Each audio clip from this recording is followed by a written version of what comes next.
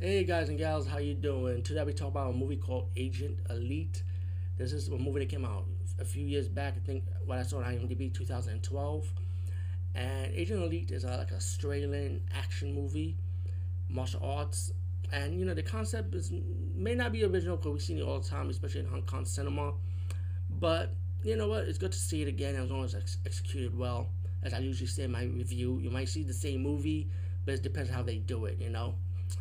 Anyway, the movie is about this assassin kills this family, takes this girl in, and one of the another assassin decides to adopt her and teach her how to, the way of martial arts, the way of being an assassin.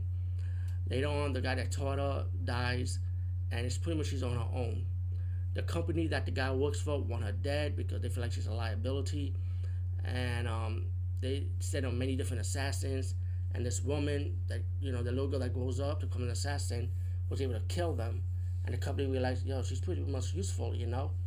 Later on, the assassin that kills her dad decides to teach this woman now that even though he kills her parents, teach her the way of how to become a real assassin. You gotta go through the pain, the suffering, and then she ended up working for him and working for the company.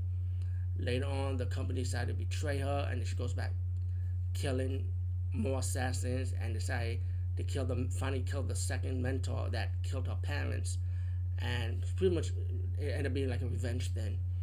All in all, the martial arts in this movie is really good. The action is really good. It's not like the crazy over the top action. It's just like well balanced action, and it's like piece like a puzzle together. It's not James Cameron crazy action, and I kind of like martial arts movies like this because it's well grounded. You can see the kicks and punches, and I really enjoyed it. It was a fun movie. Agent Elite, I highly recommend it. So definitely check it out. Peace out and see you later, guys and gals.